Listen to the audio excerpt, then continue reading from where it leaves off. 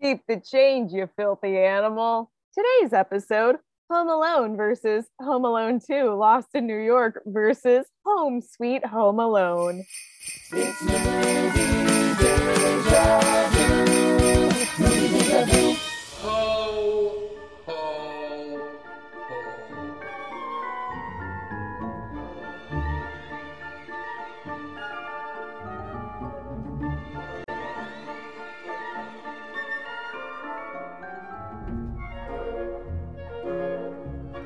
Hello, everybody. Welcome back to another episode of Movie Deja Vu, the podcast that answers the question, didn't I see this somewhere, from two movie aficionados.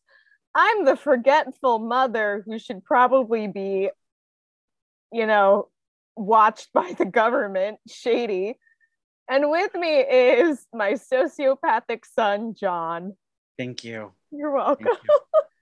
Thank you. I feel seen right now. Great. I also, John, I don't know if you listen to the podcast We Hate Movies, but I believe that the same week we're releasing this, they're going to be releasing an episode on Home Alone. Great. On like the Monday. And I'm like, oh no, our hated rivals, because, we're rivals to them. Of course. Yes. They're always like, oh no, movie deja vu. But you know what? They're only talking about one movie. We're talking about 3 movies. And I have a feeling while recording this episode, we're gonna break our usual mold, because on paper, John thought it was going to be like a remake kind of, but in reality, we're going to get to it. We're going to get to it. We're going to get to it. The trailer really did not sell me on what that movie actually was. Oh no. The trailer very much sells it's Home Alone, but now it's 2020 or 2021. I don't know what year it's supposed to be. A year with not Alexa. What do they call it? Who cares? We'll just say not Alexa. Not Alexa. And not Siri. Right. Oh my God, these movies. All right, well, let's get into it. First, in 1990, we get Home Alone, written by the late, great John Hughes. And I'm so sorry, John. I'm probably going to go on a tear about him at some point. Listen, we need content. So yeah, do it. He's a legend. And he's a legend for a really good reason. He is. He did the Brat Pack? Yes. He wrote and directed Pretty in Pink, 16 Candles, Breakfast Club, Weird Science, Uncle Buck. All of those 80s teen movies that are now making a resurgence as Gen Z knows them. Huh. This was not directed by John Hughes, however. This was directed by Chris Columbus, who is not the man who pretended to discover America. This is the Chris Columbus who directed the first 2 Harry Potter movies. That's what he did. I knew he did. I was like, he did something major after this, but I couldn't remember what it was. I'm pretty sure he's like a big part of how the Harry Potters got John Williams to do the score, because John Williams also did the score for Home Alone. Right. And they're very similar scores.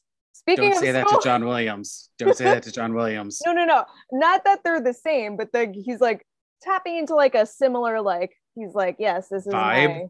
We're vibing. Yeah, we're all vibing on the same thing. Exactly. Speaking of scores. Oh boy. A different meaning of that word. The Rotten Tomatoes score is 66%. And the Metacritic score is 63 out of 100. That is out of 9 reviews. 7 were positive, 2 were mixed. Wow, the 90s were so different. A while ago, you went on a tear about how it wasn't until the 2000s when these were a little more weighted, right? Yeah. Would you say 2000s? Like early 2000s? When the internet became a thing that everybody used, a lot more people started getting paid to be reviewers for movies and things like that. God, I can't wait for that day. Hopefully one day somebody will listen to us and be like, you two, review our movie. I want somebody to use a pull quote from our podcast. Oh my God, yes. you know, because people still go to the movie theaters and buy physical media. That's still the way.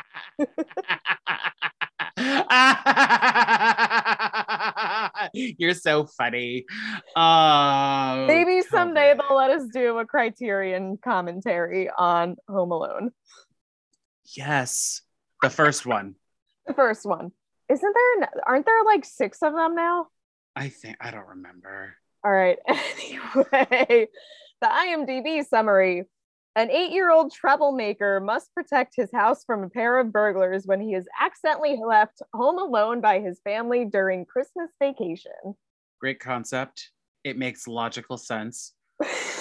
The rest of them don't. Right. So it's a little contrived in the first one, but it does tap into like this very basic childhood fantasy of what if my family disappeared and there were no rules. Right. And like probably a lot of kids have had that fantasy of like, oh, I don't want to go to enter family member here's house. I just want to stay home alone for the day. And then like, this is a family vacation and everything. So right. They kind of like, obviously it's a movie. They exaggerate it a lot. But then it does like the really logical thing of going from the childhood fantasy into the childhood nightmare, which is, oh no, my house is being invaded and my parents aren't here to protect me. Right. Like they were John Hughes, as we said earlier, was like the teen movie, but this is like a younger crowd, like tween, would we say? He's not, I know he's 9, but like, I don't think this is for kids per se. I mean, it's very much a whole family affair. Right. We were 2 when this movie was released. So not gonna lie. I was gonna save this for later, but I may as well say it now because we probably are gonna talk 5 seconds about all these movies.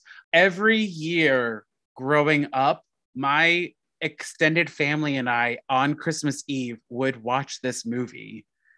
And it was to the point where one year I actually got a Kevin McAllister doll that was one of those had a pull cord that like one of the things he would say is the scream or you guys give up or you're thirsty for more, all that. So when I say this movie is ingrained into my brain, it is ingrained into my brain. Like yeah. I must have watched this for 15 years or something like that. Oh wow. So wow, that's crazy. At least I watched once. it a lot as a kid. I don't think I watched it as much as you did, but like even just rewatching it right now just for this podcast, there were like certain scenes where I was like, I remember being a kid and eating a specific item while watching this scene. And right now I can taste that item, even though this was 20 years ago. Right. And you're saying the lines and you're like, oh, I guess I do know this movie very well. Yeah. Like I associate like there are scents and textures that I can almost feel on my skin watching this movie. Cause I'm like, I watched this at like a very formative time where I was absorbing everything around me. I'm not gonna lie, I was very annoying with that doll. Like to the point where we would pull the cord and it'll scream and I would throw it somewhere. So did you ever have what is it in the second movie, the Talk Boy? Let's talk about the second. Okay. Let's do the background for the second movie first before we get into the Talk Boy. So second movie, 1992, Home Alone 2, Lost in New York, which I will note is not his home. No. So it's a lie already. Well, not really. He's lost in New York alone. The latter half, yes. Yes. And he does make a home in the plaza. Okay. All right, I'll accept it. Okay, great. Also written by John Hughes, also directed by Chris Columbus. However, Rotten Tomatoes score 34% splat. Metacritic score 46 out of 100. And that is out of 22 reviews. So we've gotten a little more this time. Wow, that's more than half as many, or twice as many. Yeah, 6 were positive, 14 were mixed, 2 were negative. And like, I'm seeing like 50s and 40s. The Austin Chronicle straight up gave it a 0. Oh, okay, that's harsh. The highest it got was a 70. IMDb summary. 1 year after Kevin McAllister was left home alone and had to defeat a pair of bumbling burglars, He accidentally finds himself stranded in New York City, and the same criminals are not far behind. My sister and I both had a Talk Boy. We used it. It's probably in my parents' house somewhere. Did you not? Did you have a Talk Boy? I did not have a Talk Boy. I wanted a Talk Boy so bad. Yeah, we got it, and we used it. But like, I can't remember you had one that you shared. No, we each had one. I think. Oh, I don't remember. Oh, don't quote me on this. Okay. But I know there was one in the household at least. I'm so jealous. I wanted one so bad. My parents never got me one. I don't remember if it actually slowed down. I think it actually did slow down and speed up. So like in the movie, you know, when he slowed it down to make it sound like he was older, yeah. I believe you could do both of that. But like you still had to like, you know, talk into the microphone as if you're doing something inappropriate. It had the little strap and everything. You needed battery. So like this movie was basically a commercial for the toy that they were selling. Yeah. Amazing. That they created. Wow. I think they created it. Ooh. I mean, I had the trivia for this. I didn't read any of that. I am also surprised though that they did. I don't remember them selling that slime that he uses. You know, the slime that he buys in the toy store? Yeah. I would have thought that also would have been sold, but I don't think it was. Yeah, I don't recall that. I really thought that I was going to get into like schemes and scams using a Talk Boy. Shady, if I find it, I will. If I can find them at my parents' house, I will send it to you. Or if I find it on eBay or something, I will gladly buy you one. Happy birthday! Oh my God, thank you. Merry Christmas, happy holidays, happy Arbor Day, and everything. Oh, thank you. Oh, now I have to get you an Arbor Day present. You get me presents. It's fine. Okay, so let's talk. Why don't you give the background on the Hot Mess Express that is Home Sweet Home Alone? Ooh, okay. 2021 Home Sweet Home Alone. Again, on paper and in the trailer, I thought it was going to be just like a straight remake with like newer traps and technology. It was like, oh, now we've got like the cute little British kid from Jojo Rabbit. And then we've got Ellie Kemper and I don't know who plays her husband. Yeah, but like he's another character actor of sorts. Yeah, Rob Delaney. Yeah. They're both great actors. Anyway. This movie has a story by Mikey Day, Streeter Seidel. Sure. And they credit John Hughes, who is dearly departed and has been dearly departed for quite a few years. So I'm assuming he's getting the credit because he wrote the original. A screenplay by Mikey Day and Streeter Seidel. Mm-hmm. Mm-hmm. Directed by Dan Mazer. Because Chris Columbus was like, fuck this shit, bye. I've got Harry Potter money. Chris Columbus was not happy that he made this movie. We'll get into that later. Oh boy. Rotten Tomatoes score 16% splat. Metacritic 35 out of 100. And this is out of 16 reviews. 0 were positive, 12 were mixed, 4 were negative. But while I'm here, the user score is 1.8, and that is out of 65 reviews. 7 were positive, 4 were mixed, and 54 were negative. 1.8 out of 10. 10, yes. So it couldn't even clear the 2. No, there's a lot of, I'm seeing a lot of zeros. Someone gave it a 10. Okay, so KP 1994 writes, people mostly complain about this 2021 Home Sweet being the weakest in the entire 1990 Home Alone franchise. While in reality, these movies as a whole ain't nothing new whatsoever. I mean, they're not wrong, but I don't know why. No, they're not wrong. I think they might be trying to like balance the scales a little bit because I'm sure a lot of those like zeros and ones are people who didn't even bother watching it. Well, the other high, just like mad that like they made a new one. Okay, so Rosie3361 writes, a huge disappointment. The movie was a huge waste of time. No redeemable quality. Everything seemed rushed. Nothing about it felt like Christmas. I don't like the fact they used music from the original, yet they found fault with the original. John Williams should not have approved his music being used in this rubbish. The plot was lame. Don't waste your time on this poor excuse of a so-called movie. I'm sorry, Rosie, that we wasted our time on this movie. Okay, I do want to just like pump the brakes here. This is like a Disney Plus movie. We watched this on streaming. Right. We did not drive out to the theaters to see this. Oh God, no! I mean, we gave it money through our Disney Plus subscriptions, right? But like, I already had that Disney Plus subscription so that I could watch like the Muppets. So I watched the Marvel stuff. Yes, so right, yeah. So I will say I wouldn't say it's a waste of time if you're not spending anything you wouldn't have already been spending. True. But I mean, you also have the first two movies on Disney Plus. So like, right. I know we're jumping ahead, but I would be like, just watch Home Alone, the first one. Yeah. So no, I agree with you there. Also, like, I don't know that John Williams had the power to veto them using his score for this movie. They own the franchise. They also didn't really, like, you could hear it, but it wasn't as prominent as it was in like the first two movies. Yeah, like, they use Somewhere in My Memory a lot, but I don't think they use it. I feel like as much. Okay, so I'm also blacking this movie out because I don't really want it in my brain anymore. But I feel like that melody line, they just sample it, like a rapper. Yeah. No, the moments that like really stick out score wise are the Somewhere in My Memory. And even that they're kind of using in a tongue-in-cheek way.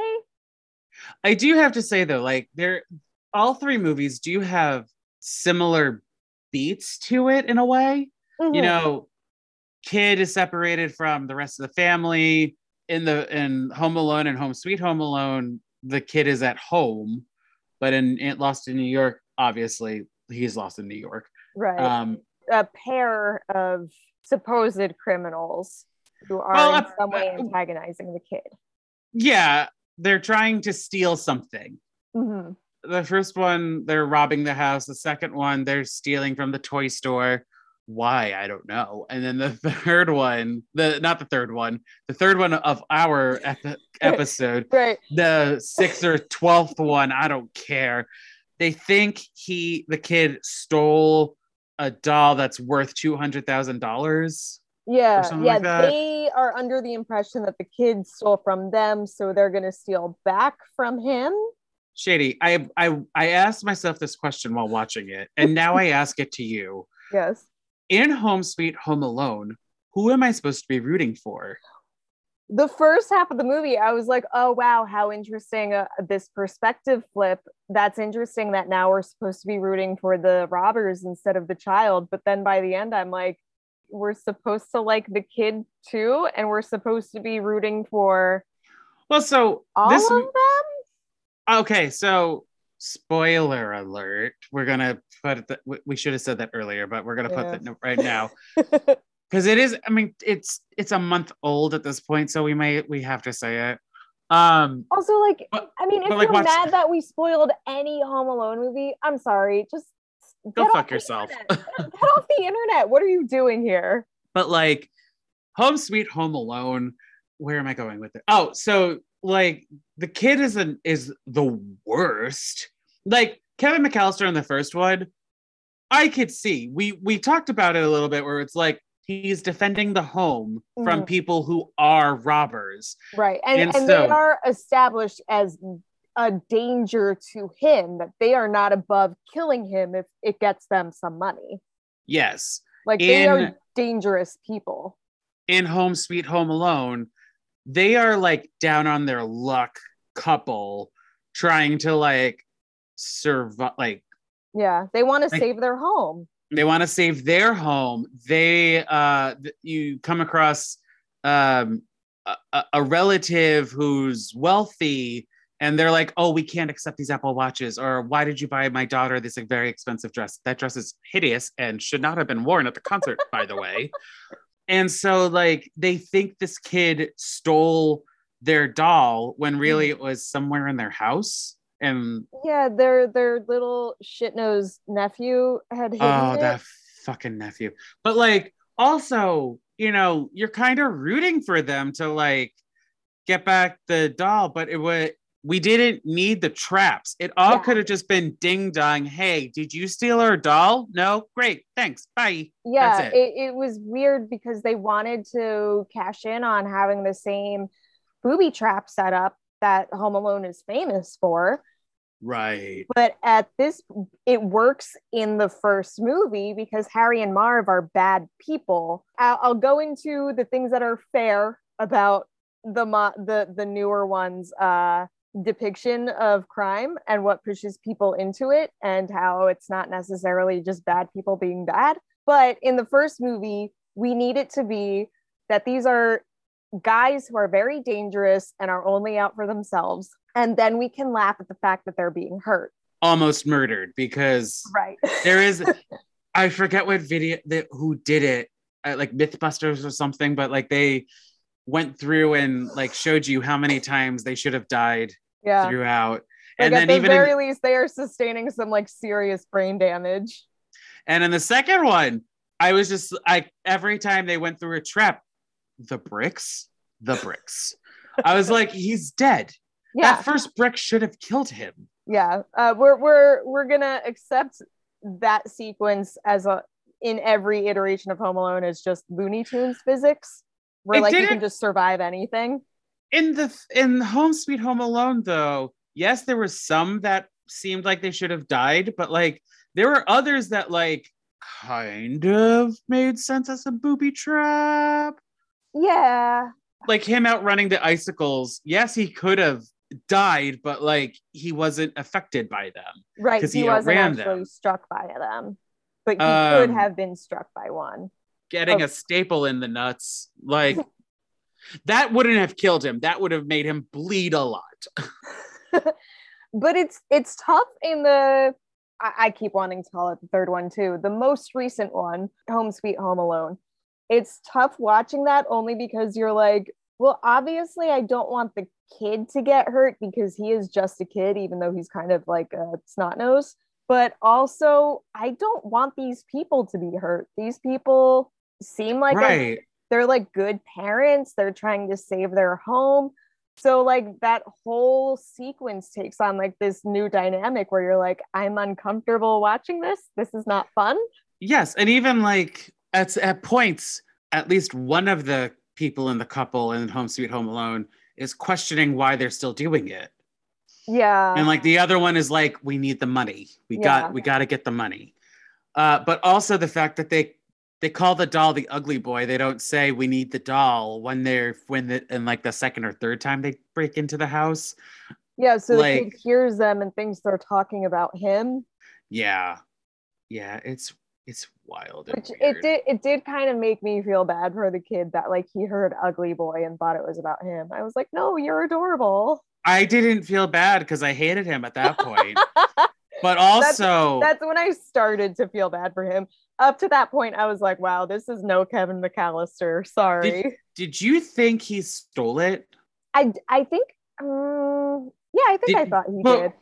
Before the reveal that he didn't steal it and he just stole a big thing of soda. Yeah. Like, I thought he stole it too, because the way that they tricked me, assholes. Yeah, they show you. I think I was also like making dinner while I was watching it the first time, so I wasn't super paying attention. But like, you watched this more than once.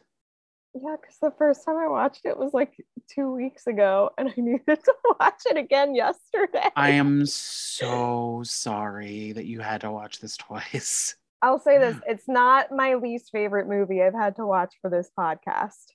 Valid. I will agree with you on that. This is like middle bottom, yeah, the middle of the bottom, but not the worst. Right. Oh boy. I'm so sorry. And this is also my fault because I'm the one that was like, let's do this. Oh boy. But No, like they and like also they try to they in every movie there's angels with a filthy soul, I believe it's called, the movie within the movie. yes, I kept thinking it was Angels with Dirty Faces, and then I was like, oh no, that's the name of the real movie they're parodying.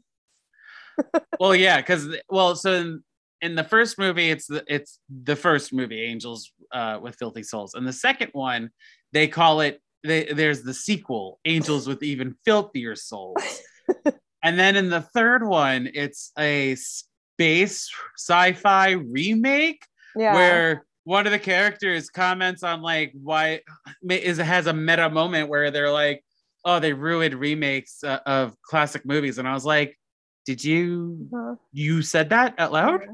That was a I know. line? I was like, oh, way to remind the whole audience what you're doing.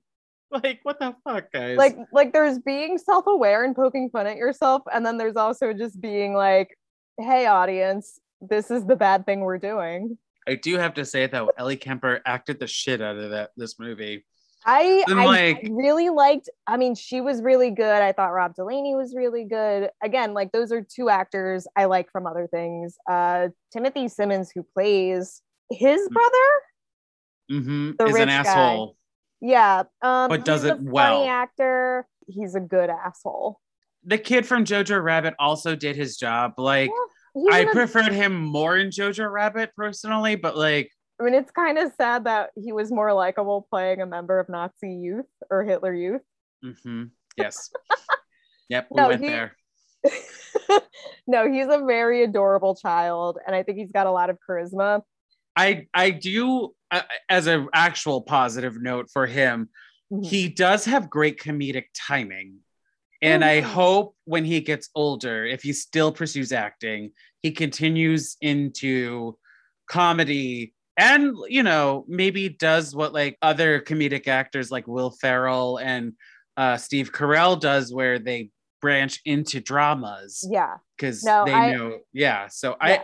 I hope nothing for the best for that kid Yeah, and, no, the other I kids of the see a movie. very bright future for that kid. You know, I hope he's taken care of because life is not easy for child stars.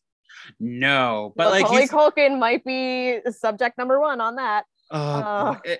Oh, don't follow in Macaulay's footsteps. I mean, hmm. Macaulay Culkin has had a resurgence, which is He great. has, yeah. He's But turned out like, to be good. He just had a very tough childhood. And I think because he's so outspoken about it, that might make things easier for child stars in the future.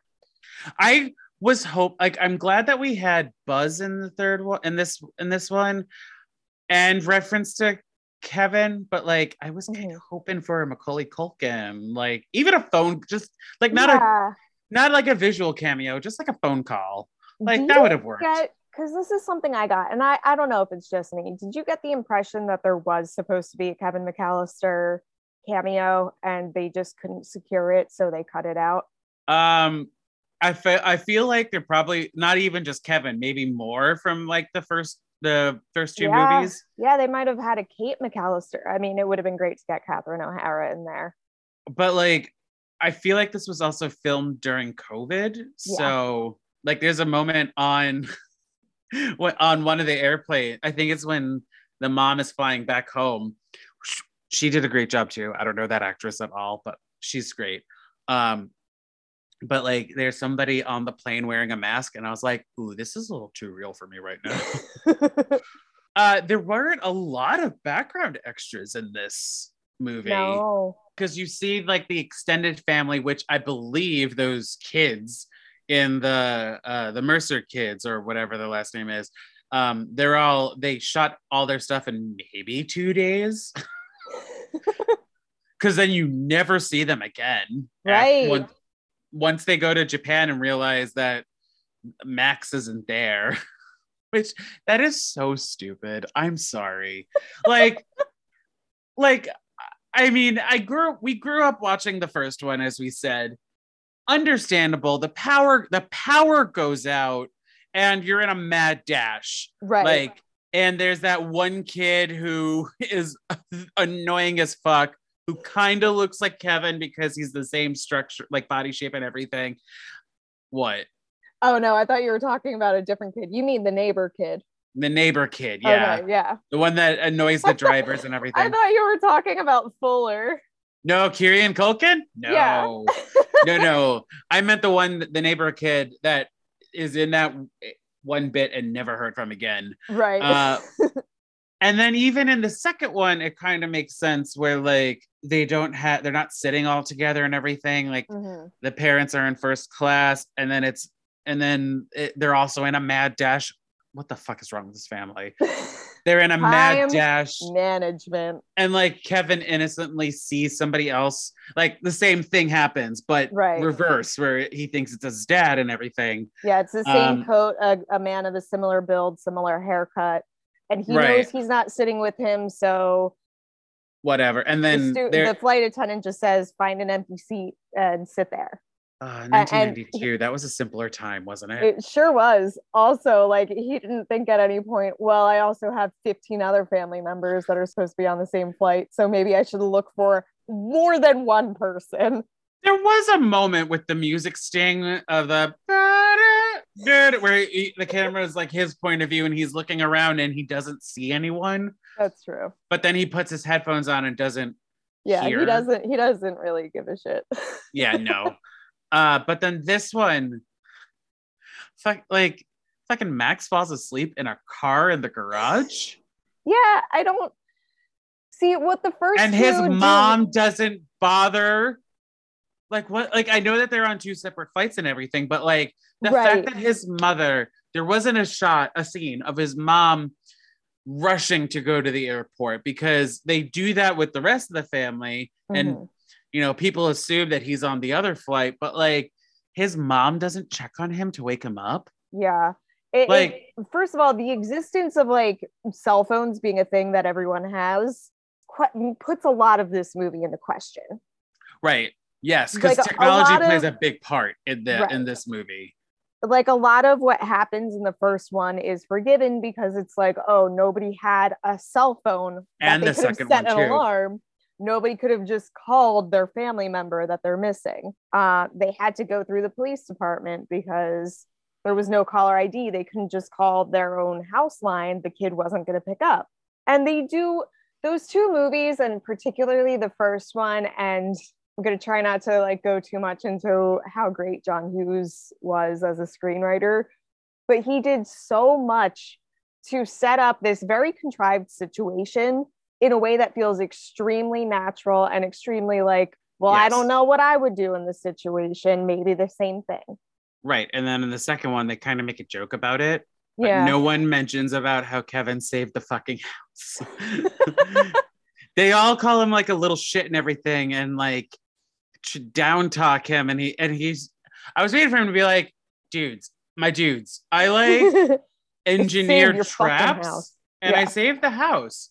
Because in Home Sweet Home Alone, he straight up destroys the house. Which I thought that was kind of funny. Mostly because they're also like a very insanely rich family, and I don't care that their property got destroyed because they've got insurance. I don't care. I don't care that your gorgeous mansion was destroyed. You can pay for it.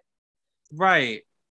I mean, not that like the McAllisters have a good, beautiful house, big, beautiful house in the first two, but it's also like upper middle class and not or the 90s. Right. And it's not 1%er like this new one is. They were all set in Chicago, right?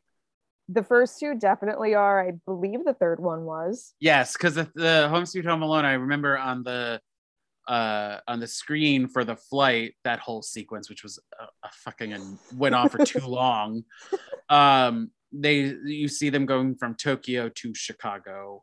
So okay. And but I'm not like, paying attention. Well, and it kind of makes sense that I feel like Buzz would be a homebody. You know, he seems like one of those people who would grow up and not leave his hometown, or you're right. Move a town, move over a town, but not leave the state. He's in the greater Chicago area, but he's no longer in Evanston. He's in Shermer, which is the fictional town that John Hughes uses in a lot of his movies. Oh, I should know that. That was in a book I read. Yeah. The other thing that besides the traps, the other thing, because, it seems like every movie they want to one up each other. Yeah. There's a shitty uncle in all three of them. There's a shitty uncle in all three of them. But like the only thing that the first two movies have, and not Home Sweet Home Alone, is a scary adult that isn't scary. Because we have in the first one, we have the neighbor where Buzz is trying to obviously scare Kevin and his brother, cousin. I don't know who that third kid is. Where they're talking about how like, yeah, one of the millions of cousins. I think Kate and her husband have 5 kids: Kevin, Buzz, 2 girls, and the redheaded guy. The Pete from Pete and Pete? Yeah, Pete. Older Pete. Older Pete. Thank you. I was going to call him Older Pete, and then I was like, no one's going to get that reference except for John. Of course. And then I think all of the rest of the kids are supposed to be cousins. So the one the one with the glasses. Yeah. Yeah. I think he's a cousin. So Buzz makes like a sort of urban legend out of him. But then throughout the movie, Kevin befriends him and he even saves Kevin. That same thing happens in the second one with the pigeon lady. Yeah. Only she gets more dialogue, it seems like. Yeah. They have that whole conversation where they talk about her love life, and Kevin is like, put yourself out there, girl. Yeah. He's like, I was like, what is this movie? It turned into Sex in the City for a minute there. Yes. Like, we're drinking Cosmos, and Samantha's telling Charlotte, oh, just get out there. But really, they're drinking Hocho at Carnegie Hall. Yeah. What? She saves him when the bandits are covered in turpentine, varnish, and throws birdseed on. Did they plan that? That seemed too coincidental. Yeah, it was very contrived. Like, if Kevin was like, hey, come up to this thing. I'm doing this thing with these 2 guys. I need you to help me out. You'd think she'd be like, okay, well, I'm going to call the cops and let them know that these 2 burglars are endangering a child. Plus, where did he get the fireworks from? Like, did he plant them there? He didn't run around with his backpack at that point. I don't remember. Listen, but like, Home Alone 2, Lost in New York is a fun movie. Wild. It is not a very tidy movie. I'll say that. No. Like, the first movie is fucking tidy. It's great, but it's very tidy. It's very careful how it plants everything. And like the whole, like, I know that Marv and what's Joe Pesci's name? Harry and Marv are like the villains of that movie, but like, so is the Plaza staff. Okay. Okay, I do have a question for you. This is like kind of a trivia-ish question. Okay. Did you watch it on Disney Plus? I did. So did you have Donald Trump in it? I didn't. Oh my God, I forgot about. I know he's credited. I watched it on Disney Plus for this, but then the other night it was also on Freeform, and he was in that. And I was like, why is he in the cable TV cut but not the Disney Plus cut? Well, I mean, and they're both Disney owned. Exactly. Right. It's a TV cut. It's a TV version. So they have like an excuse, a built-in excuse. If somebody's like, why did you cut that cameo? They could be like, well, time, commercials, etc. Oh my God, I forgot. I did look at the cast list, and I did groan a little when I saw that Donald Trump was in it, because like this is like his biggest cameo moment, his credits of TV and film besides The Apprentice. Besides The Apprentice, yeah. But like, I didn't see it. Yeah. Oh my God. I mean, and for the record, he does basically nothing. He's just kind of there in the plaza, and like Kevin's like, hey, where do I check in? And he's like, oh, just go right over there. And that's it. End of cameo. Right. But it's just kind of like, oh, right. Because in 1992, Donald Trump was just famous for being a rich New York guy. Right. Yes. And nothing else. And nothing else. I am looking. Okay. According to IMDb, you're getting a special feature right now, everyone. Oh boy. In an interview in November 2020, director Chris Columbus claimed that Donald Trump bullied his way into his cameo by making it part of the deal to shoot scenes in the lobby of the Plaza Hotel, which Trump owned at the time of filming. Columbus wasn't happy about the stipulation while filming, but when they screened the movie the first time, the test audience cheered when Trump appeared, so Columbus felt better about. Oh, okay, but it doesn't say. I'm looking to see why they cut him, because like I know why they would cut him, but like why did they cut him? Right. What's like the quote unquote politically correct reason for it? I mean, I guess to say we can't endorse, like our company line is we can't openly endorse a particular politician. Maybe. Like that might be what they use, is like, oh, well, now that he's a political figure and not a private figure, we didn't think it was appropriate. I'm literally looking. I don't really see like his name highlighted. That's what I'm looking for. So besides that one thing that I read, but we're podcasters. I'm just going to assume you're right with your. I mean, like, I know why they cut him, and that's because it's a politically contentious cameo. It's very contentious. That's all. There we go. It would be a distraction. That's the Switzerland answer of it all. Oh my God. Also, he's a racist fascist, but I mean, whatever. Yeah. Oh my God, these movies are so wild. Like, yeah. Like the first one is already, it's such a contrived thing to like get to the point where they just forget about their son until they're already like overseas. Right, because they go to Paris. Right. But they do so much work to justify it. And I don't know. Home Alone 2 kind of gets there. I'm still like, I feel like if this just happened a year ago, you'd be a little more careful. You would be like, let Christmas at home. Yeah. Why are we going to Miami? Uncle Frank, that's why. Right. God damn. I do think Uncle Frank might be the actual villain of those two movies. He's so awful.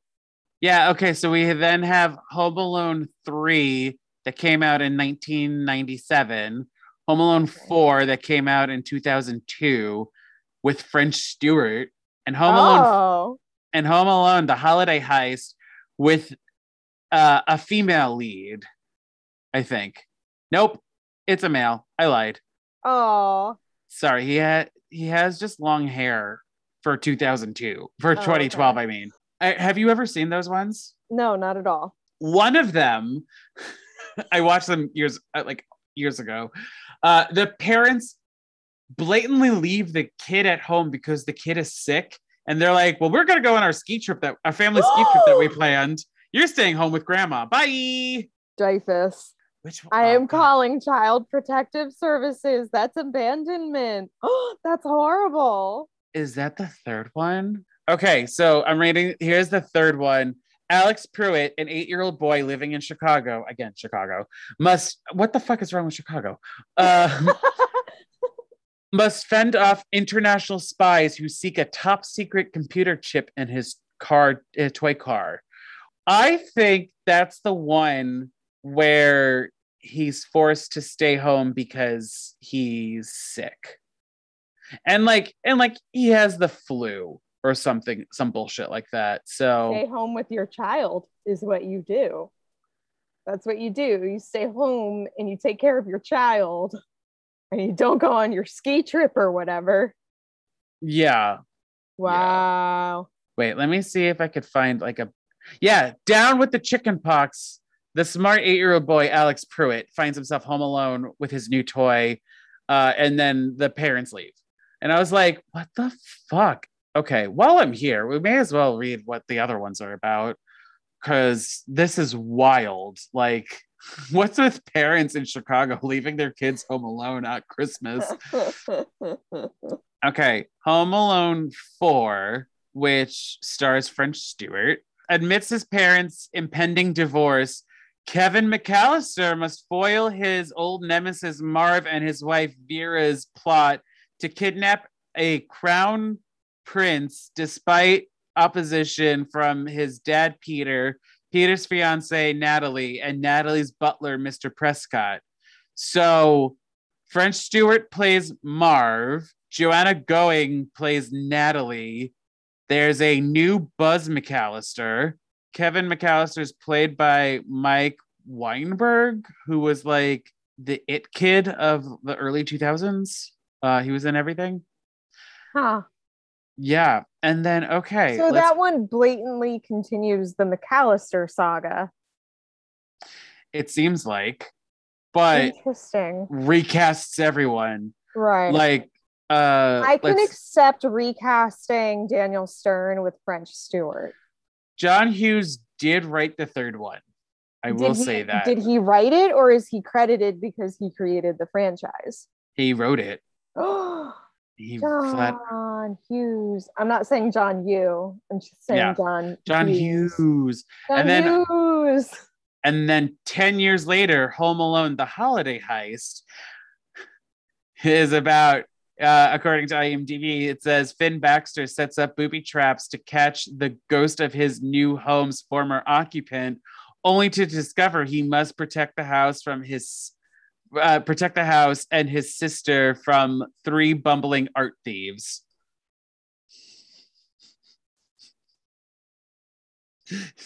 I'm never watching any of these movies. I'm so upset right now. Debbie Mazar is in it, and Malcolm McDowell. No, Malcolm McDowell's in it. I think it's a paycheck at that point. Alex DeLarge, come on, get out of here. What a sellout. But, oh God, these movies are wild. Like, it's just, I can accept it happening once. Twice, meh. The second time, the Lost in New York one was plausible. It was plausible. With the way that it happened. Yes. Right. And they did actually change the setting, which I appreciate, because that does bring a new type of tension to the main action, which is, well, now I'm stuck in a place that I don't know.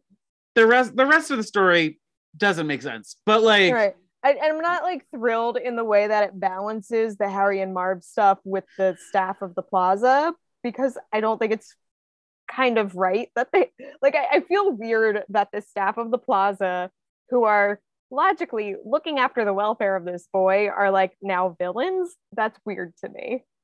Right. And like Tim Curry sneaks into the room and it's like, that's not real. Yeah. I will say, like, Tim Curry's very fun, and I love his little, when he does the Grinch grin. Yes. Great like moment. that moment is plausible, where he's like, I haven't seen this kid's dead. Let's check the credit card. Right. Oh, that makes sense. But like, he's a little too invested in Kevin McAllister, if you know what I mean. Yeah, it's very strange. I just feel like in a lot of ways, all of that stuff kind of takes the balance off of the Harry and Marv stuff. It feels weird that suddenly the third act is so focused on Harry and Marv when they're not a big focus for the rest of the movie. I kind of wish it was Kevin against the hotel staff. Yeah. Sorry, I love Daniel Stern and Joe Pesci. Right. Like, their stuff is great, and you know, they have great reactionary stuff, but like, it should have been the hotel staff versus Kevin McAllister. Yeah, they should have made the hotel staff like actively crooked somehow, like trying to rob the hotel or something like that. Right. Fuck 3 Tier 5, we're gonna ignore them. And then Home Sweet Home Alone should have never happened. Realistically. Again, I can appreciate that they tried to like bring this like new fresh perspective where it's like, well, you know, most people who turn to crime, and particularly burglary, it's because they're pushed into a rough situation. And that's very sympathetic. That's great. That doesn't jive with what Home Alone is, though. Home Alone does not work unless those people are bad, objectively. Right. Like, you need a clear hero and a clear villain. Right. And otherwise, it's just sociopathy. Is the kid's mom the hero? Do we want to root for her? I guess I don't know. It feels like I still stand by. She did a great job. Yeah, no, I think the cast was like, I even think like Kenan Thompson was good, even though I have no idea what the point of his character was. I was thinking he was going to join them and be like a third villain. Yeah, I thought he was gonna like factor in somehow in the end. And he just kind of didn't. Can we just say this is a product of COVID and then just leave it at that? Yeah, maybe. Okay. You know what else? Like the Home Alone 2 and Home Sweet Home Alone are also like sorely missing. A clear storyline. Well, that, but also John Candy. Yeah. Yeah, that was a great cameo. And that was because he was just around, I believe, if I remember correctly. He was around. He had time. I'll get more into it in special features, but basically he was already good friends with Catherine O'Hara because they did SCTV together, and he had already worked with John Hughes. And was good friends with John Hughes. No? Okay. You know what, Shady? Yes. I think it is time for special features, don't you? We therapized a lot. I'm liking this little freeformness that we're doing because it doesn't seem so formulaic. Yeah, I like do these too. movies are. Cool.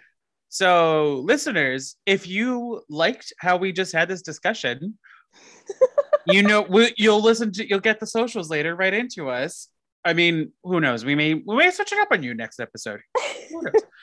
But let's get to special features.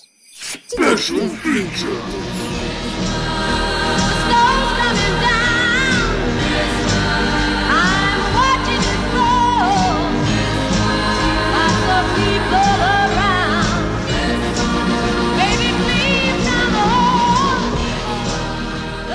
Just like most weeks, we each take a movie and do a little further research on it, try to find little facts and fun tidbits, hopefully to surprise each other and very hopefully to surprise you, our listener.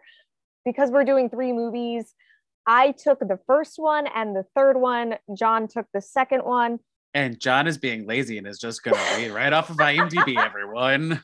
That's fine. Yeah, I did not write anything down, so I'm going to pull it all from memory and see if I can find it on IMDb real quick to corroborate it. Awesome! But I will start with the very first Home Alone. So continuing this discussion about John Candy, a thing that I thought was very interesting was that John Candy shot all of his material for this movie within 23 hours because that was all the time he had. Now, John, this is what I want to ask you. How much money do you think John Candy made for this movie? $7 million. Oh boy, I wish. He made just over $400. What? He was paid scale and he only worked 23 hours. So he made less money than the actor playing the pizza delivery guy. Stop. And he mostly did it as a favor to his friends Catherine O'Hara and John Hughes. Yeah, there's things like that because like probably one of them scratched his back later. Like it was one of I'm not surprised. There's a lot of out of a lot of movies out there with these little cameo roles. It's like a lot of it's like I'll scratch your back now if you'll scratch mine later. So makes sense. Yeah, it does. And that does bring me to the reason why John Hughes wrote this movie. Well, part of the reason why he wrote this movie. And in particular, he always, writing this movie, he had in mind that Macaulay Culkin was going to play the lead. He wrote Kevin McAllister for Macaulay Culkin. Oh, really? Mm-hmm. Because Macaulay Culkin and John Candy both were in a previous John Hughes movie that he wrote and directed called Uncle Buck. Have you ever seen Uncle Buck? Right. No, I didn't, but I forgot Macaulay Culkin was in that. Yeah, he plays the little nephew. And there's a really great scene where it's just John Candy and Macaulay Culkin sitting at the breakfast table. Macaulay Culkin asks this string of questions, most of them very, very personal and really inappropriate for a young child, to Uncle Buck, and Uncle Buck answering them deadpan. It's a very simple scene, but it's so brilliantly performed by Macaulay Culkin, who at the time I think was only like 7 years old. And John Hughes absolutely John Hughes absolutely loved it. He loved how mature that kid seemed. And so when he wrote this movie, he was like, that's the kid I want. That makes Home Alone 2 with the pigeon lady scene make a shit ton more sense. Yeah. And it really was like Macaulay Culkin had this like very rare but very natural maturity for a child actor, which I think really makes like Kevin McAllister as a character work. Yeah. Oh yeah. Because he is just he really needs to be a child who also can sort of trick people into thinking he's much more mature than he is. And then you see him nowadays and you're like, oh, Macaulay Culkin. Right. So speaking of the Culkins, that does make me want to go back to Cousin Fuller. Yes, that is Kieran Culkin, the real life little brother of Macaulay Culkin. And these days, I think it wouldn't be controversial to say the most successful of the Culkin family. I don't know.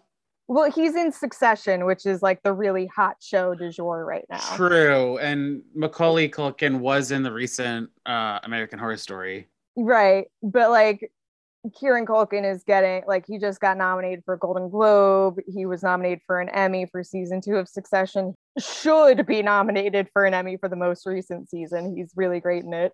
That character in Succession that he plays, Roman Roy, that kind of connects in a weird way back to Cousin Fuller, because Cousin Fuller is famous for wetting the bed.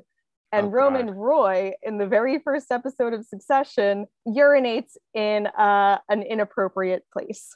And his whole thing is that he's kind of like a weird, skeezy sicko. So did Fuller change his name? Yes. Fuller changed his name, got adopted by the wealthiest family in the world, and now he's Roman Roy on Succession. I wouldn't be surprised if Uncle Frank accidentally walked into one of Kevin McAllister's traps and was murdered. And Aunt, what's her name? I love her, but I don't know her name. I don't care about her as much. I think it's like Aunt Pearl or something. Sure. Aunt Betsy. Yeah. Aunt that lady. She seems, I don't know why she's with Uncle Frank. That's the thing that makes me question her as a person. Because she's very like helpful towards Catherine O'Hara's character. Yeah. Every time. She seems like a lovely lady. Why is she with Uncle Frank? Because he's rich. Speaking of money. Yes. Do you wanna take a guess at how much this movie cost? Okay, 1990. Yes. And like legit, I do have IMDb up, but it's only for trivia of the second movie. So I'm not cheating. You can see my hands shady. I'm not moving anything. Right. 1990. I want to say maybe like $5 million. Okay, it's more than that. Okay. It was 18 million, but for the time that was considered a very low budget. Right. Because for something that was a wide release.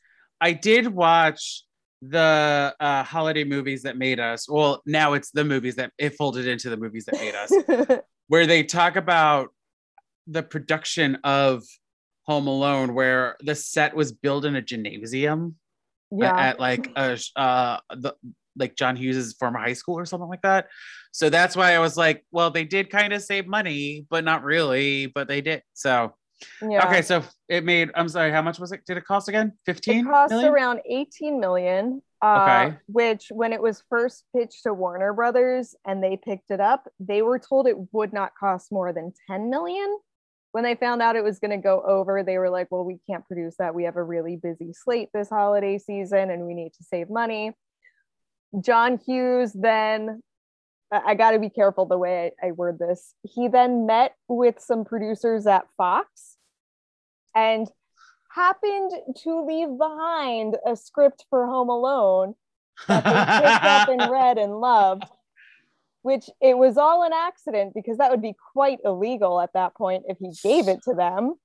Oh, it fell off the back of his truck. Yeah, exactly. And they loved it, and they did not have a busy holiday slate. So when they found out that Warner Brothers was dropping it, they picked it right back up and said, we will give you the 18 million to finish it.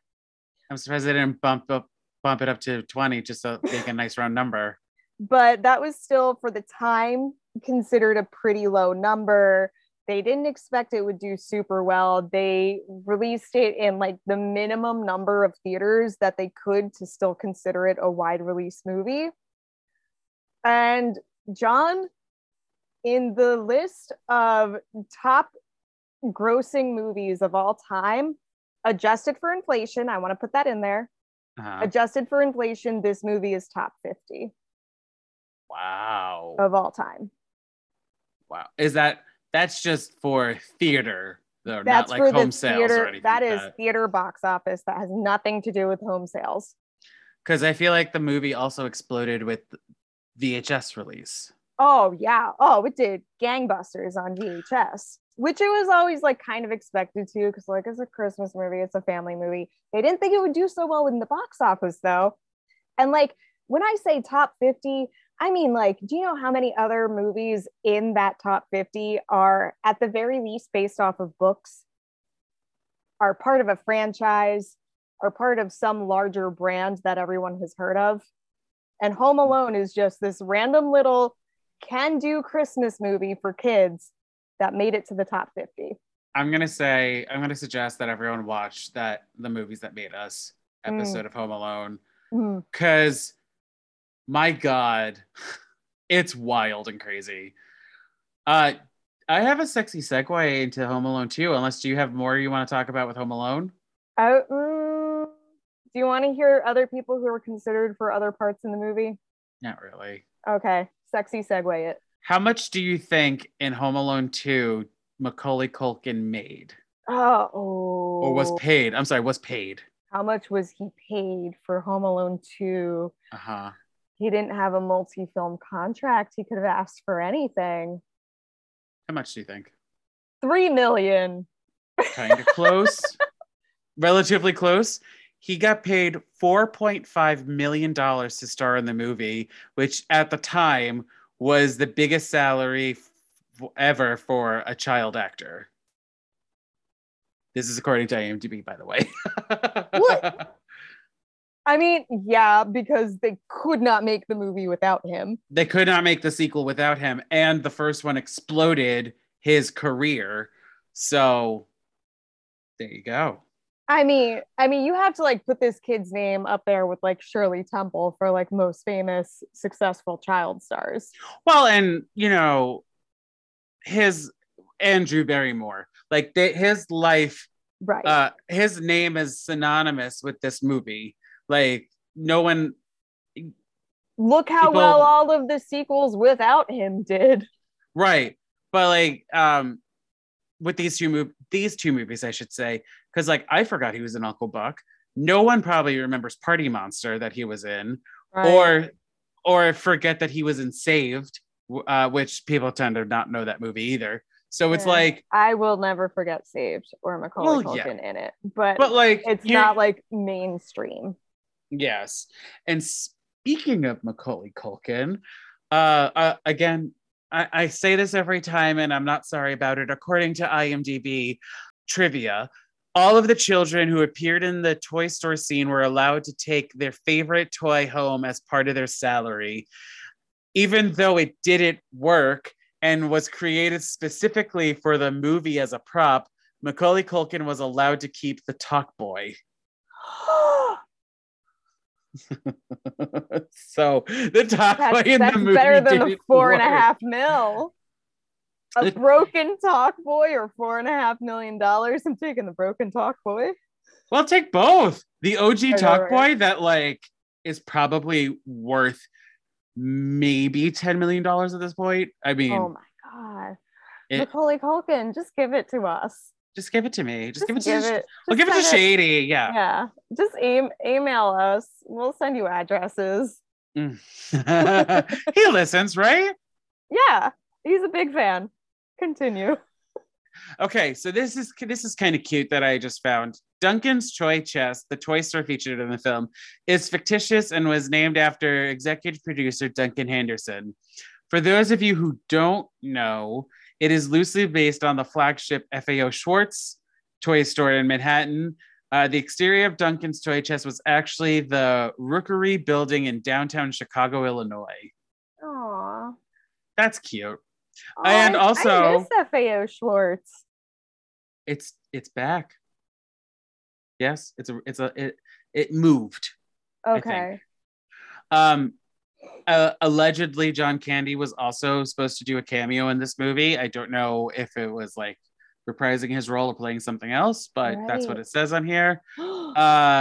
Contrary to popular rumor, Robert De Niro did not play one of the police officers arresting Marvin Harry. William Dambra plays the officer in question who fires a gun to scare away the pigeons attacking Marvin Harry.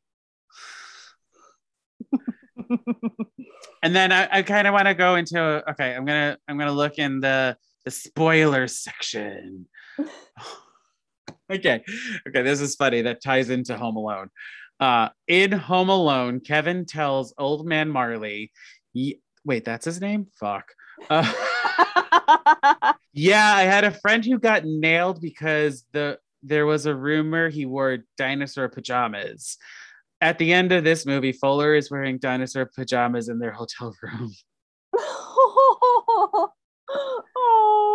That's stupid. Oh, okay.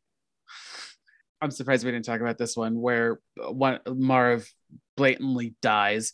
According to Daniel Stern, his first take for the scene where Marv gets electrocuted using the sync made director Chris Columbus laughed so hysterically he couldn't yell cut even after Sam Stern collapsed on the floor and finished the scene. He straight up dies in that moment, Shady. He turns into a skeleton. He turns into a skeleton with the wig still, with the hair. He died, and then he was shocked back to life. Oh my god! And oh, I didn't know that was her. Ali Sheedy makes a cameo. What?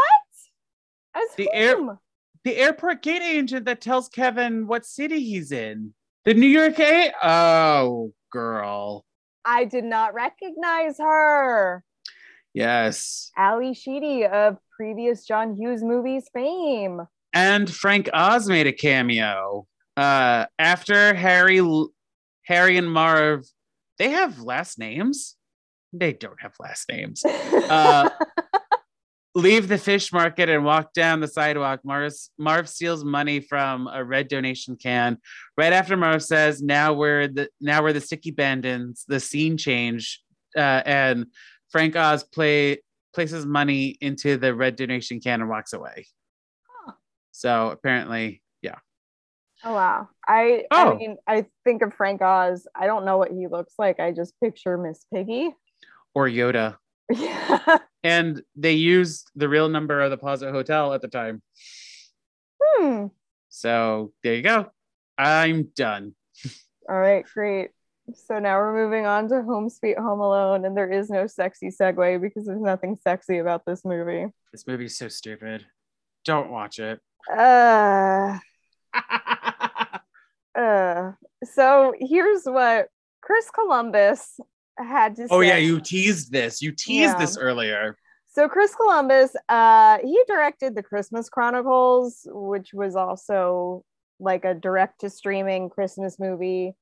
That's Netflix though. That's not Disney Plus. I was about to ask, yeah. But last year they came out with part 2, which he directed and he was promoting. And he was asked about, oh, did you hear they're doing a new Home Alone? And here's what he had to say.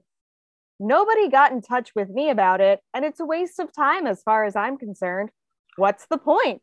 I'm a firm believer that you don't remake films that have had the longevity of Home Alone.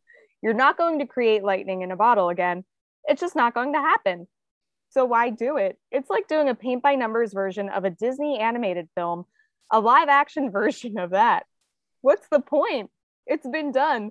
Do your own thing. Even if you fail miserably, at least you have come up with something original. Do we want to like point a mirror at him and have him say that to himself about the sequel?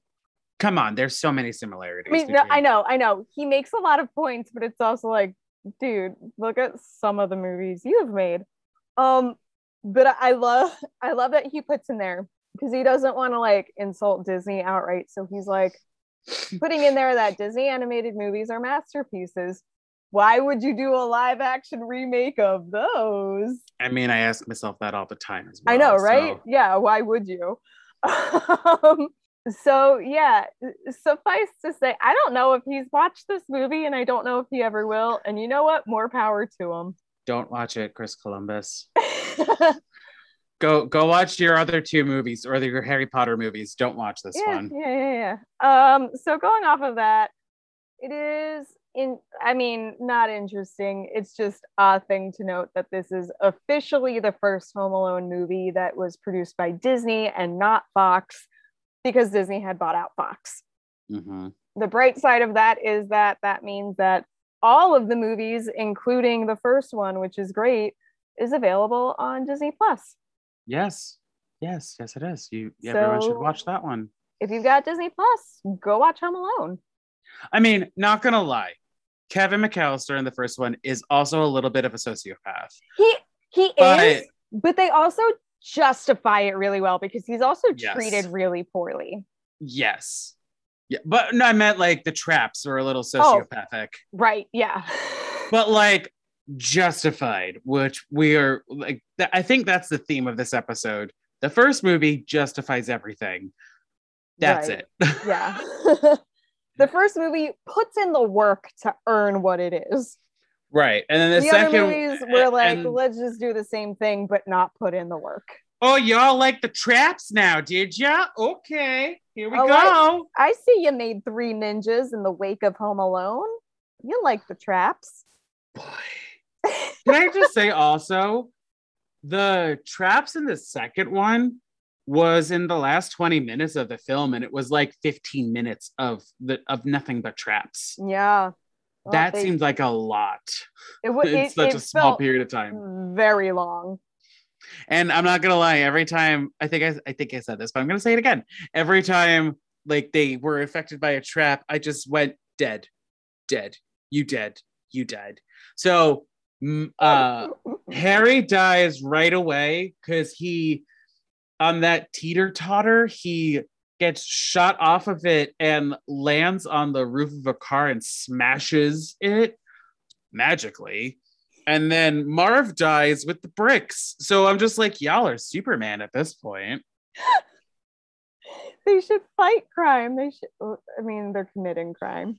I feel like Ellie Kemper's character would have lost both of her feet. Mm-hmm. There's hypothermia happening for sure. Oh yeah, with her. And then the guy who plays her husband dies as soon as the first ball, whatever, billiard? No, whatever. Yeah, billiard pool ball or billiard ball hits him in the forehead. Oh my God. Yeah, those things going that fast. Right. Like they get shot out of like a t-shirt cannon into his forehead and you're like, you're dead. At the very least, if you're not dead, you're like, okay, maybe try not to fall asleep tonight. Comatose. Right. Do you have any more special features or can we just call it done? Well, this one's really funny. Can I just say okay, this great. one? Yes. Writers Streeter Siddell and Mikey Day did not promote the film on their social media accounts.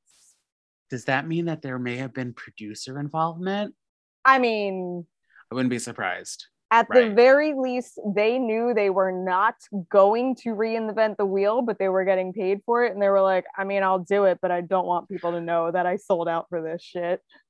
Like there were some moments that I actually was with the movie, you know, when they that whole playback of the argument with the kid and his mom, where they're like, oh, he's staying with the grandma. And they think that the old lady at the church was the grandma. I was like, okay, I see you. And then that they kind of set up. They did like there were certain things that I was like, okay, they set up this misunderstanding. Right, yeah, it's all it's all miscommunication. And they think that the not Alexa was a German grandmother. But like oh, you know what that movie was missing? Well, the German Alexa kind of fulfilled the moment, but there was no shadow play. The first two have a shadow play happening Yeah, of you're sorts. right. Where in the first one he tries to make a The Kevin Christmas McAllister is so party. smart. He makes a Christmas party, and then the second one he uses an inflatable clown thing to be his dad in the shower. I Uh-huh. don't know. It's weird. Right. That was a weird moment. And also, like, I mean, I'm glad you justified having the creepy inflatable clown in this movie Right. because I don't And- like it and it scares me. But the third movie doesn't have the shadow play, but like Right. the not Alexa kind of fulfills that, where they think it's the grandmother in another room or something. Right. So jumping off of that, that one also doesn't have an Angels with Filthy Souls. Yes, Like, it does. It does, but it doesn't have a moment where the kid uses that to trick somebody into thinking they're being shot at. Yeah, that And might then also be a sign of the times. Yeah, you're right. Because Disney, I guess with 2021, with all like, Yeah, serious. somebody's calling somebody right away. Hey, this guy's got a gun. Yes. Yeah, you're right. You're right. You're right. I'll accept it. Special features.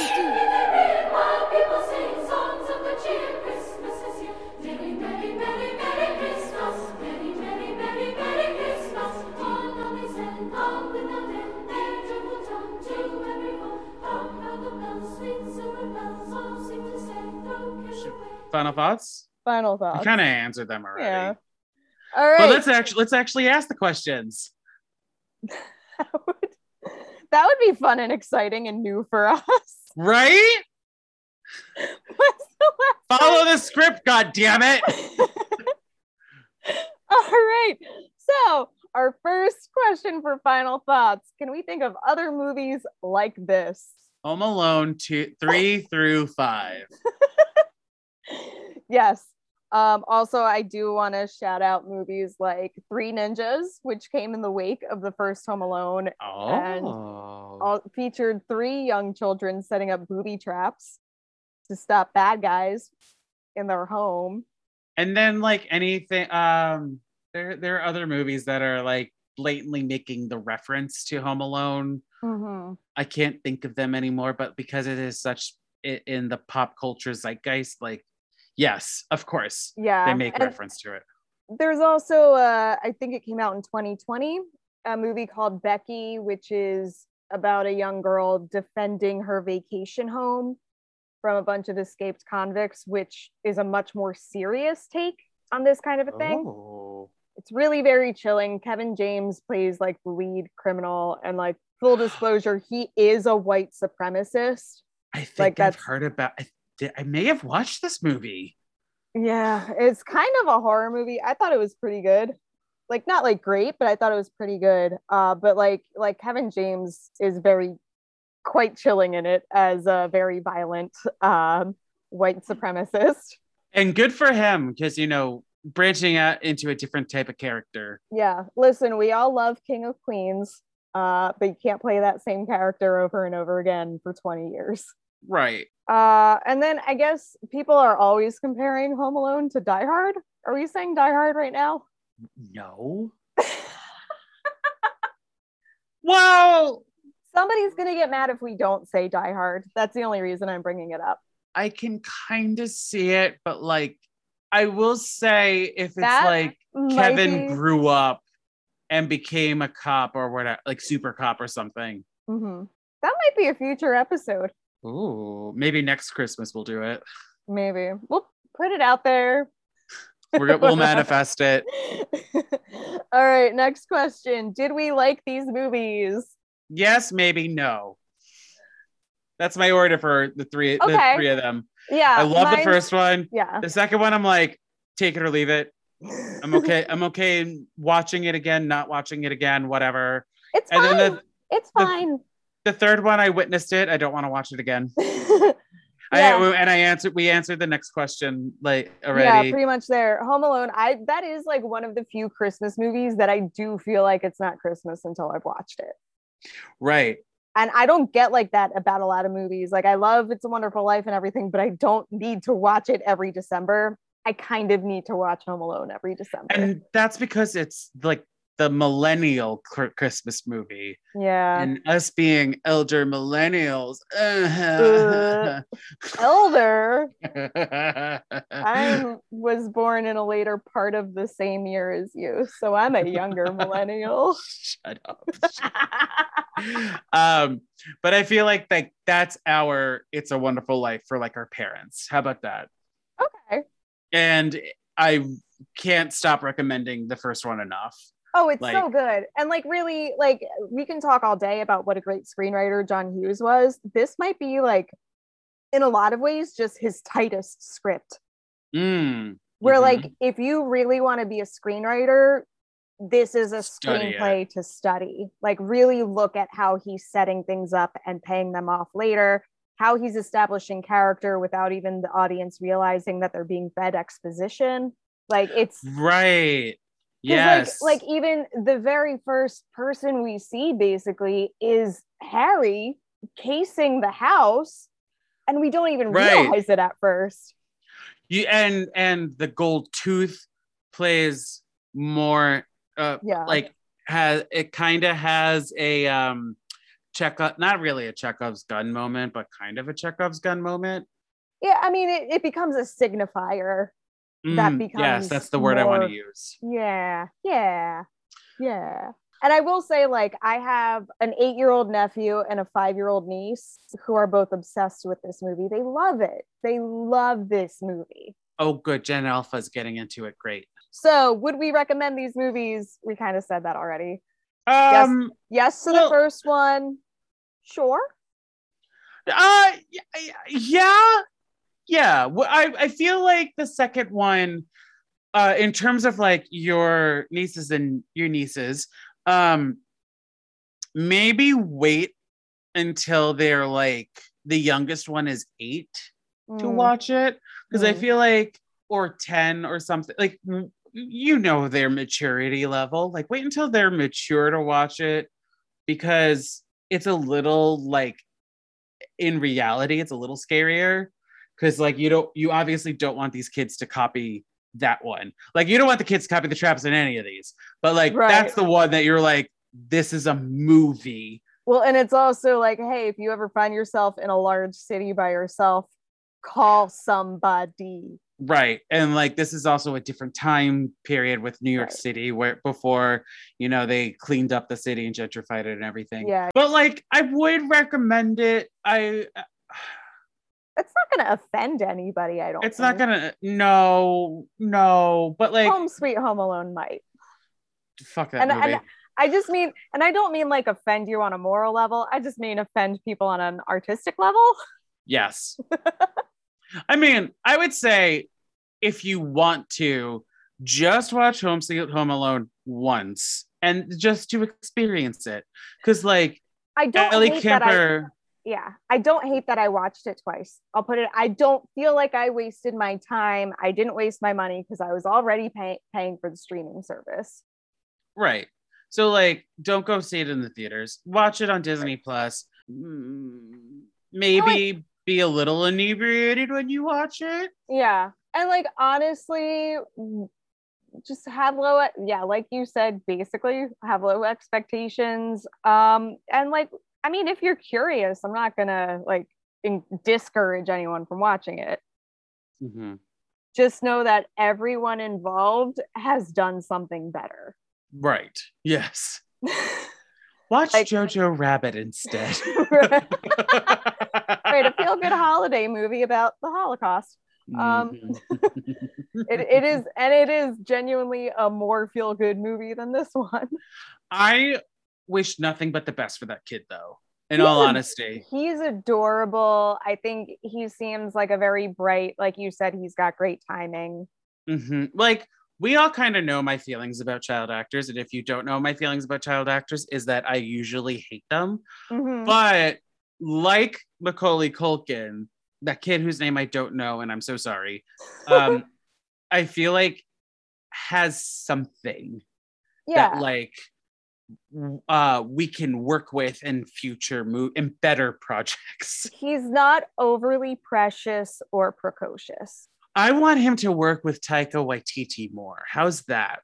Yeah, listen, if Taika does another movie in the mold of Hunt for the Wilder People, this kid would be great for that. Or just a cameo in like What We Do in the Shadows too, or whatever. Like Yeah.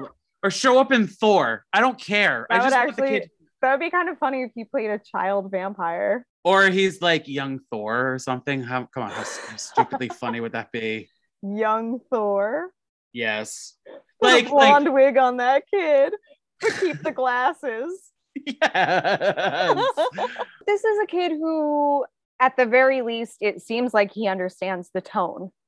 Mm-hmm. Mm-hmm. And that's huge because the tone is very particular. Right. Anyway, so our final question, are these movies actually the same? Home Sweet Home Alone is not. I will say that right off the bat. They have similar beats, but I don't think it's like we have a different storyline for the quote unquote villains, if you will, the robbers. It does. It changes the point of view. Yeah. But like I see it as being similar as the other two, but not like the same, if you know what I mean. Right. I do feel like though for Home Alone and Home Alone 2 are the same movie. I'm gonna say it.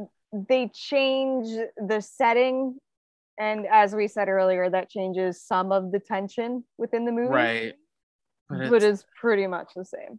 When you boil it down, it's the same. Yeah. But like Home Sweet Home Alone has similar elements, but is not the same movie. Yeah. You know what? I will give them credit for trying a different thing.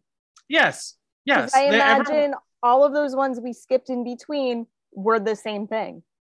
Oh, I'm so happy we didn't watch them because I think I would have lost my damn mind. We're done with the episode. Oh my God, fucking finally. Do you want to do the plugs or do you want me to do them? I'll do plugs. Okay. You can find me. I pretend like I have a Twitter on @MoviesJohn. I also have my other podcast. I almost said Movie Deja Vu. That's wrong. That's this one. I have my other podcast, Life's But a Song. Shady has been in like another co-host on that one, if you will. She's one of my all-stars. You can follow. I do feel like I haven't been in enough episodes lately. We'll talk after the Zoom recording.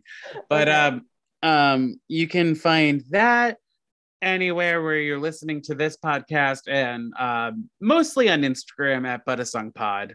I'm gonna just do yours since I'm here already. You can follow Shady on Twitter @CookieOShady. That's right. Shady, what kind of dessert are you? Can I give you a dessert? Can I give you a dessert? Oh, yes. I have a few actually running in my head. Just say all of them. Okay, so you're a sugar plum, you're a gingerbread person, you're a sugar cookie, you are a butter cookie, you're a gingerbread house, you're like the Italian cookie variety pack that you get at a deli. You are pizzelles or no, like like the variety pack that you get in like a tray that has like the cellophane wrapping around it. That's what you are. Okay. You're like every dessert. How's that? Because holidays except for birthday cakes. That's not what you are right now. No, not birthday cakes. Happy holidays, everyone. And if you want to reach out to us and talk about a home alone, or I don't know, your holiday traditions, tell us we're wrong. Tell us we're wrong. Do you agree that Home Alone is like the holiday movie for millennials? You can email us at moviedejavupod@gmail.com. That is moviedejavupod@gmail.com. We're also on Facebook and Instagram @moviedejavupod sometimes. And we're on Twitter super sometimes @moviedejavu. No pod. Why is that, Shady? Because in our mad rush to get on the plane, we forgot it. Oh no! Shady and I are going to take a little bit of a hiatus. I know that this episode isn't part of like our usual, every other week, we're gonna take a little bit of a hiatus, we recorded this way before the holiday season, so we're gonna hang out with our families. We'll be back in 2022 at some point, and maybe on our socials we'll announce what we're doing before the episode comes out. We'll try that, maybe. Who knows? Happy holidays, everyone. Happy holidays. Be safe. Be kind to everyone. Yes. We're still in a pandemic, so please be socially responsible about everything. I know we try not to be as political about the current world. Well, it's kind of sad that this needs to be a political thing, but do get the booster from all the research that I have done, and medical professionals I know have done. The booster helps a lot. Right. No matter which it doesn't team matter you which are. one. Yeah. I'm Team Pfizer. I'm Team Moderna. Oh no. Oh no. Bella Swan is gonna fight over both of us. And you know what? We'll see you all in 2022, where hopefully the world won't be on fire. Oh, I love that. Hooray! Bye for now, everyone. Bye.